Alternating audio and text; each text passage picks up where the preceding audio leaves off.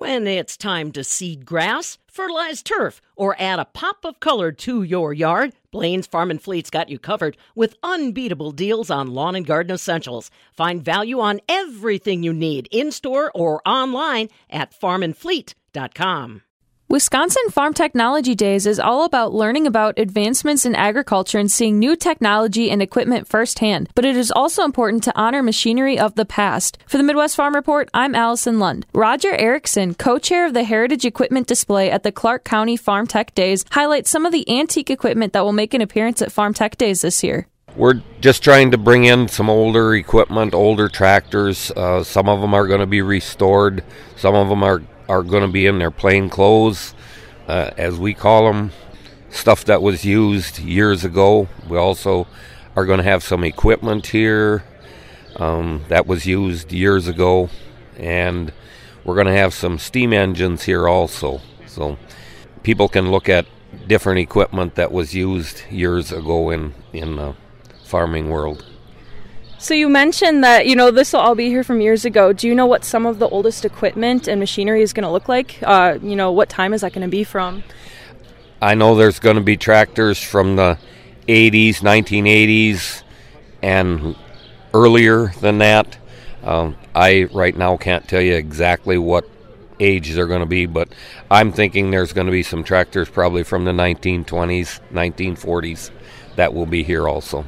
That'll be really exciting to see, and I bet it was quite a process canvassing for this equipment. So what did that look like, reaching out to people to provide equipment?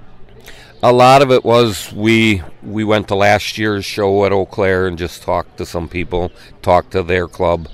We also went to some different clubs, antique clubs around the area, some chapter meetings from the state, and just invited people in. Also had some posters around where people could call us and talk about what they had or what they could bring. Now, it sounds like you reached out to quite a few organizations. Do you know where the farthest location will be that equipment's coming in from? I do not know the exact location where the farthest is coming from. We just reached out kind of in a circle outside of Clark County. Also in Clark County, we have our own antique club here that has about 90 members, so we're going to get some tractors out of our own club that'll be here too. So. Did you find that participation from the club was pretty welcomed? People were really excited for this event? Yes. I don't exactly know how many tractors right from the club are coming, but it was well received that, we do this. So when you were reaching out to bring equipment in for this, is there any sort of theme you were trying to follow or stuff that you really wanted to make sure would be at the event? No, there wasn't. We were just anything that people wanted to bring. Like I said, some of it's going to be restored, some of it is not. So we'll be able to see everything.